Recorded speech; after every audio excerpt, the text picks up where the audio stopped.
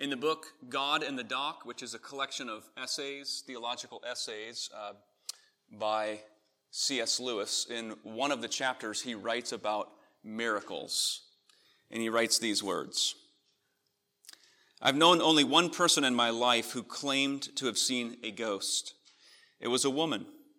And the interesting thing is that she disbelieved in the immortality of the soul before seeing the ghost, and still disbelieves after having seen it. She thinks it was a hallucination. In other words, seeing is not believing. This is the first thing to get clear in talking about miracles. Whatever experiences we may have, we shall not regard them as miraculous if we already hold a philosophy which excludes the supernatural." Lewis is saying that if the supernatural or the miraculous does not exist in one's thinking, if that category is an impossibility to a person, there may be no amount of reason, no amount of evidence, no personal experience that might convince the person otherwise. Something has to break through. A new category has to be created. Well, here we've come to the last chapter in Matthew's gospel, marching through now to chapter 28, and we come to a miracle. It's a miracle that many people were convinced did occur. And it's the miracle that more than any other miracle motivated the faith and the worship of the apostles and the early church. And that is the resurrection of Jesus Christ from the dead.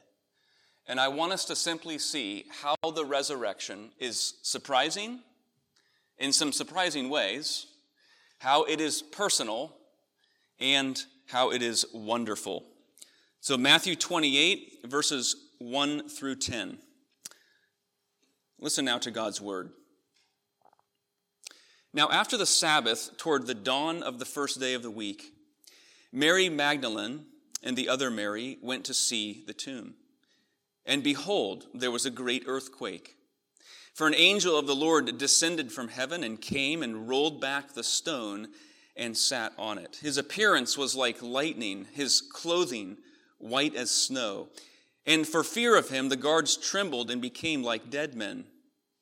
But the angel said to the women, 'Do not be afraid, for I know that you seek Jesus who was crucified. He is not here, for he has risen as he said. Come, look, see the place where he lay. Then go quickly and tell his disciples that he is risen from the dead. And behold, he's going before you to Galilee. There you will see him.' See, I've told you." So they departed quickly from the tomb with fear and great joy and ran to tell his disciples.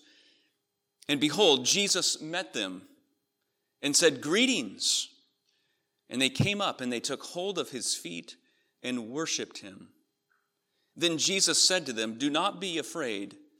Go and tell my brothers to go to Galilee, and there they will see me." Have you ever heard the saying, motivate the mind and the body will follow? I used to have a running t-shirt fitting for exercise. Motivate the mind, the body will follow. Well, there's not only truth in that idea and in that saying, but the reason that nearly all of the apostles would end up giving their lives for the Christian faith, becoming martyrs for Christ, is because they were motivated. They were convinced. They were inspired, convicted that indeed Jesus had been risen from the dead. That's what motivated them the most. It wasn't a new idea. It wasn't a new concept, a new way of living. That might be included, but it was an event. Something happened. It was the resurrection of Christ.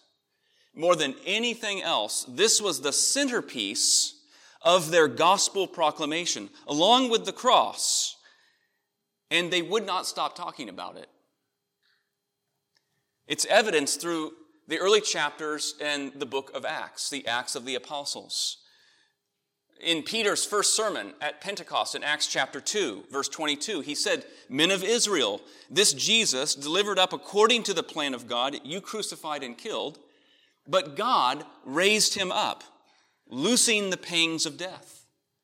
2 chapters later, in Acts chapter 4, verse 33, as we have a description of the preaching ministry, it says, with great power the apostles were giving their testimony to the resurrection of the Lord Jesus. When Paul was summarizing the gospel message to the younger pastor Timothy, he said to him, "Remember Jesus Christ, risen from the dead, as preached in my gospel." The gospel was good news, not first because it was opening up a new ethic or a new morality. It was good news because this crucified Lord had been risen from the dead, and they were convinced. Perhaps most striking is the fact that throughout the New Testament, whether it's the preaching of the apostles through the book of Acts, or it's the letters to the churches, the authors do not argue for the evidence or the reasonableness of the resurrection. They assume it as a fact of history. Paul Barnett, the Christian historian, says it's striking that the letters of the mission leaders, James, Peter, John, and Paul, never argue for the truth of the resurrection of Jesus. The writers assume that the readers accept its reality as well established and not in contention. It's really marvelous. 1 Corinthians 15 comes to mind, where Paul's seemingly convincing the church in Corinth of the concept of resurrection and indeed the resurrection of Christ. Outside of there's an assumption that indeed this event has occurred. This is not to say there isn't evidence for the resurrection. We're going to look at some internal evidence from the text that we've read in Matthew chapter 28 here. Nor is it to say there aren't reasons to believe in the resurrection. Rather, it is to say that for the eyewitnesses, this was not an idea to argue for. It was a fact for them to proclaim. You know, facts can be inconvenient sometimes. Facts can be irritating. Facts can be life-transforming. They can be frustrating because facts do not ask for your opinion. They're not swayed by your preference. If I drop this pen in my hand, we might have an opinion about it. We might have a preference in what it might do, but it's not going to stop the fact that when I drop it, it's going to fall. That's a fact. And that's the kind of way that the apostles and the gospel accounts treat the resurrection. It's an event. It's a fact. This is a struggle for our culture, a society in which personal opinion and personal perspective seems to reign supreme. People want to express their likes and their dislikes. Isn't that Facebook? I'm not on Facebook, but that's what I hear. I like this. I don't like this. But the resurrection comes not asking for opinions or perspectives or preferences. It's like a rock dropped into water. It's a fact, and it starts creating a ripple, and it starts creating a wave. And that's what happened in the early church. The first thing to see in this resurrection account is how it is surprising. But it is surprising in some surprising ways. In verse 1, we're told that after the Sabbath, toward the dawn of the first day of the week, Mary Magdalene and the other Mary went to see the tomb. The Jewish Sabbath began at sundown on Friday, and it ended at sundown on Saturday. And here it seems to me we may have a first surprise about the resurrection, about the centerpiece of the gospel proclamation and message. It doesn't happen on the Sabbath. It doesn't happen in holy time. God was doing something new. It's at dawn on the first day of the week. As the prophets had said, like the prophet Isaiah, "Behold, I will do a new thing." And everything begins shifting as a focus to Sunday. This is why we gather on Sunday, the Lord's Day, the day Jesus was raised from the dead. Fellowship happens on Sunday now. Worship happens on Sunday. What one person called the 8th day of creation. This is a day of new creation, a day of new life. And I think if Paul reminded Timothy in one of his letters to him, remember Jesus Christ risen from the dead, it's because he could forget, in a sense. We can forget of the significance of the resurrection. It no longer has that kind of grip on us. That Christ indeed is living. He has overcome death. He is reigning supreme. But there's more surprises at the resurrection. Perhaps you noticed, like the circumstances that surrounded the crucifixion, we also here have at the resurrection some extraordinary occurrences. The women, they come to see the tomb in verse 2. Behold, there's a great earthquake. We saw that at the crucifixion, a quaking of the earth. An angel descends from heaven, rolls back the stone, sits upon it. His appearance like lightning, his clothes white as snow. These extraordinary things. But the surprising thing is not just how extraordinary the occurrences and circumstances are, but rather the emphasis in all of the gospel accounts, Matthew, Mark, Luke, and John, in how these things are seen with very human, ordinary eyes. In other words, the gospel writers are not seeking to tell the stuff of legend, but the stuff of eyewitness accounts. And the way Matthew does this is by emphasizing the verb seeing, to see. 6 different times in these 10 verses. I'll mention a few of them. Mary, she went to see the tomb. In verse 6, the angel says, he's not here, he's risen. Come, look, see the place where he lay. In verse 7, the angel says, go tell the disciples he's going to Galilee. There you will see him. If you turn to John's account of the resurrection, which it's worth doing in John chapter 20, after the women go and tell the disciples, Peter and John, you may recall, run to the tomb. Apparently John was faster. We're told that John outran Peter. But when Peter came to the tomb, he entered in, and it says that he saw. And what did he see? He saw the linen cloths, and then it says he saw the face cloth of Jesus folded up and set aside. And the word here for he saw is not the typical word that's used for seeing. It's the Greek word theore. It's where we get theorize or reason. In other words, when Peter looked into the tomb, he theorized, he reasoned, he perceived, and he considered. They're wrestling with this. They're trying to understand what has happened. Perhaps Peter thought to himself, if grave thieves had taken the body, why would they leave the linen cloths, the face cloth, the spices, these things of worth and value? On the other hand, if other disciples had taken the body, why would they dishonor the body by removing the cloths? Peter's reasoning, he's thinking.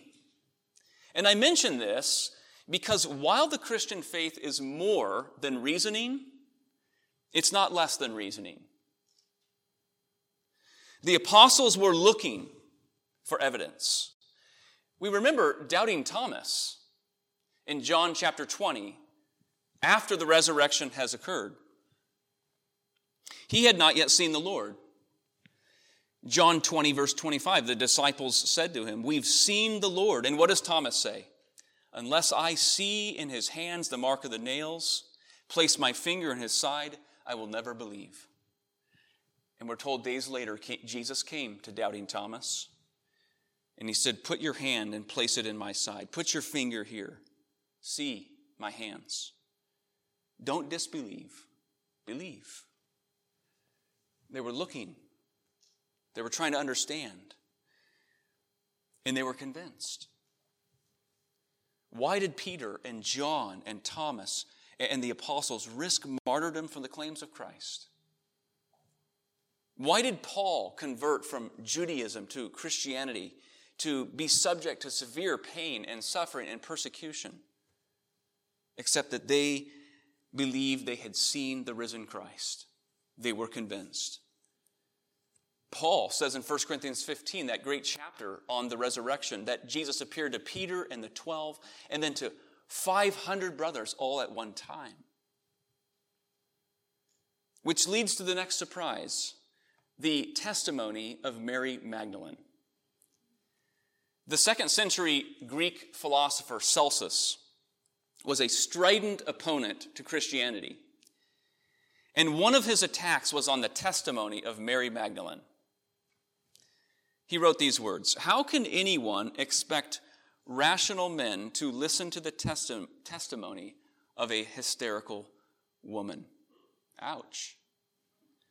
Now, Celsus could get away with that in the 1st and 2nd century because he was living in a time in which the status of women in society was very low, and therefore their testimony often dismissed. His attack made sense at the time. You might even say you would expect that kind of attack.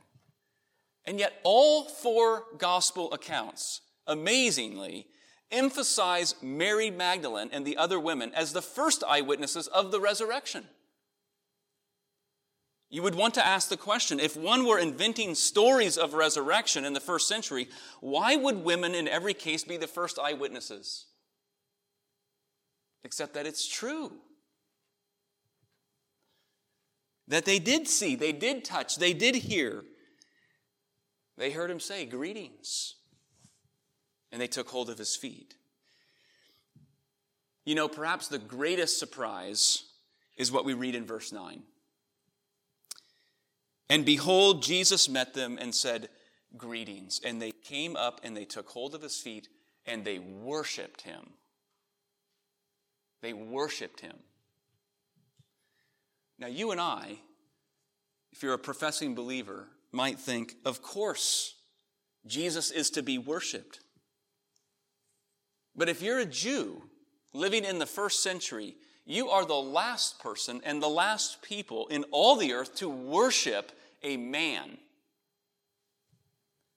It did not fit their theological categories. It didn't fit their worldview. The name of God was so holy, they shuddered to even utter his name. Even today, Jews will write God with simply G-D, leaving out the O, to revere the name. And yet, over this weekend, Friday, Saturday, Sunday, Good Friday, Resurrection, the following week, Mary, the other women, the apostles, and hundreds begin to worship. They begin to worship this man. As Thomas felt his side, touched his hands, and said, "Behold, my Lord and my God." John 20:28. It is surprising in some surprising ways, but the resurrection is also personal. How does Jesus reveal his victory over death, his vindication as the Son of God and the Son of Man? But by drawing near and revealing himself in a very personal way to his followers. You think about Mary Magdalene. Throughout the gospel stories, she is an admirable character. In Luke chapter 8, we're told that as Jesus traveled through the villages and cities ministering along with the 12, that some women accompanied him in his ministry, including Mary Magdalene. She was the one present at the crucifixion when the disciples had fled. She was the one present at Jesus' burial. She's been there. She's shown herself to be a devoted and passionate follower of Christ. But why does she go to the tomb on the dawn of Sunday? Why does she go? It's not to greet a risen Savior. She's not expecting this. It is to anoint the body of her crucified and dead Lord. Matthew simply tells us that they went to see the tomb, perhaps to pay respects. Other gospel accounts tell us they go with spices to properly anoint the body. But she's going not because she believes in a Christ who will be resurrected. She's going to witness and anoint a dead master. Back in John 20, when she sees the stone rolled back, she runs to tell the others. She says they've taken the body of the Lord. And when they all return to the tomb, and Peter and John are inquiring, we're told in John 20, verse 11, Mary, she stood outside the tomb weeping. Mary stood weeping outside the tomb, saying, "They've taken my Lord. I don't know where they've laid him." Mary, just like the rest, did not have the worldview, did not have the category to believe in a Savior resurrected from the dead. Yes, resurrection at the end of history. The Jews believed in that. But not a resurrection by one man in the middle of history. Even though perhaps she, like the disciples, had heard Jesus say through his ministry, "I am the light of the world. I'm the bread of life." 4 times we've heard Jesus announce his necessary crucifixion and resurrection on the 3rd day through Matthew. But this is not what she's expecting. One author put it this way: Jesus wanted Mary to recognize that grand as her devotion was to him, her estimate of him was still far too small. At times, no matter how great our devotion is to the Lord, how committed we may be, perhaps often our estimate of Jesus may be far too small. We might think, God could never change the heart of that person. God cannot use me effectively in the conversion of the lost. God could never restore that relationship. And you know, from a human perspective, that's true. Humanly speaking, faith, belief in the risen Christ is impossible. Jesus said, unless one is born again, he cannot see the kingdom of God. It requires Jesus to break through and reveal himself personally. Without that, faith is impossible. And yet that's what we see him doing at the resurrection scene. Mary, she's weeping outside the tomb. In John's gospel, it says she turns around, she sees Jesus, but she doesn't recognize him. And Jesus begins to speak to her. "Woman, why are you weeping? Who are you looking for?" You see the gentleness of Christ? That's how he reveals himself. Mary says, "Sir, if you've carried him away, tell me where you've laid him." Jesus said to her, "Mary." He calls her by name, Mary. And it's then that she recognizes who he is.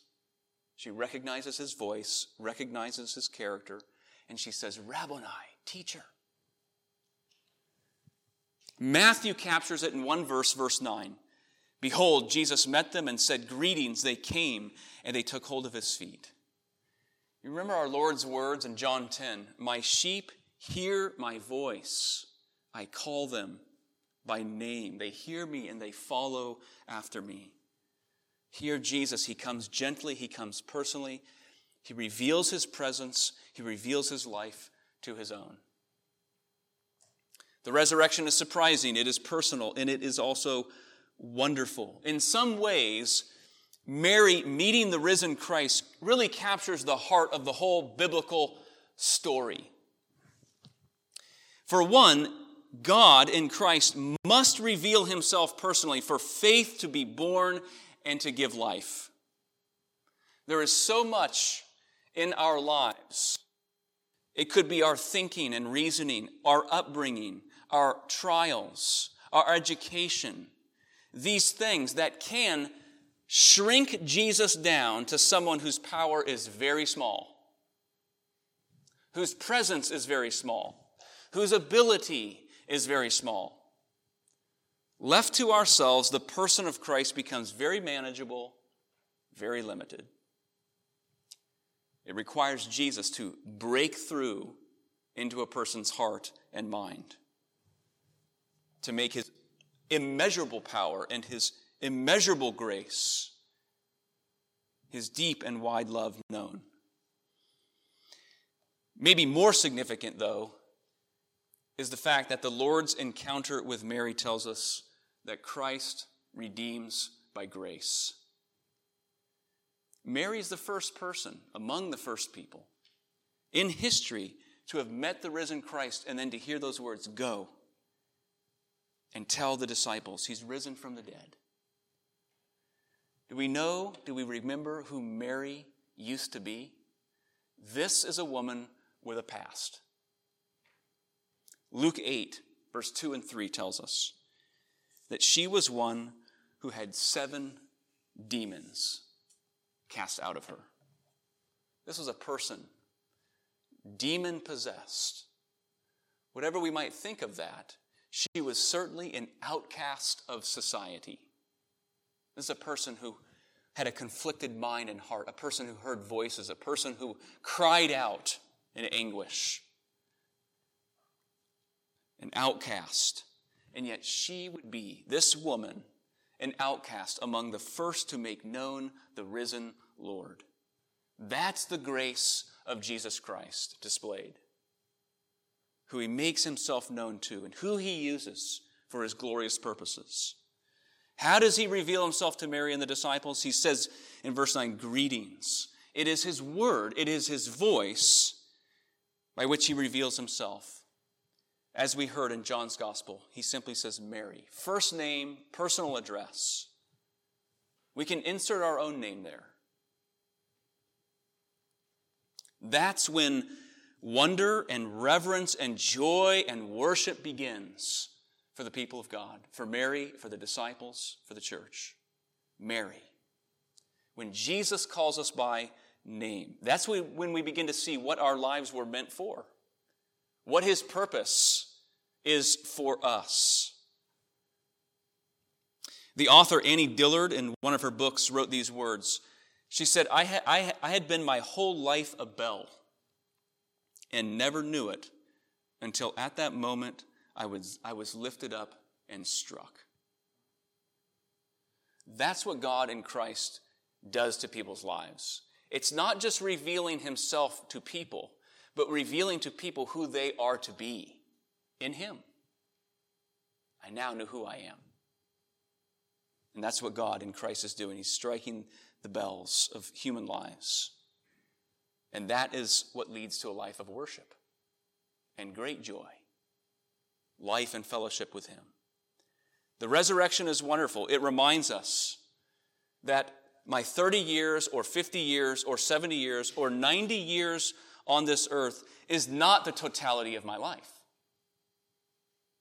The resurrection brings that to light. It is to fill us with tremendous hope, anticipation, confidence of what is coming. The resurrection reminds us our God is living. Our Savior has overcome the grave. He's living. He's watchful over his people. He continues to intercede for us. He's ministering by his Spirit.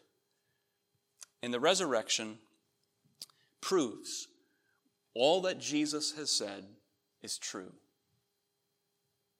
As we rest in his word, as we take his word into our lives, we can count on it. He's risen from the dead. Let's pray together. Oh Lord, how we thank you for the wonder of your word, how you have so beautifully revealed these events to us, your people. We pray that they would fill our minds, they would sink down into our hearts. We pray, Lord, that you would do that kind of work that we cannot do ourselves, that you would fill us with hope, fill us with joy, fill us with new life, that we would hear those words in Colossians. Since you have been raised with Christ, set your minds on things above, where Christ is seated. We pray, O Lord, that you would sanctify us, that we would experience new seasons of newness of life in holiness, newness of life and experiencing your indwelling presence by the Holy Spirit, newness of life and fellowship as the people of God. But Lord, we come to you because this is a work that you do. And we rest in your hands. We thank you that you have made known to us and called us with that voice, that word that saves. And we pray all this with thanks in our hearts in Jesus' name. Amen.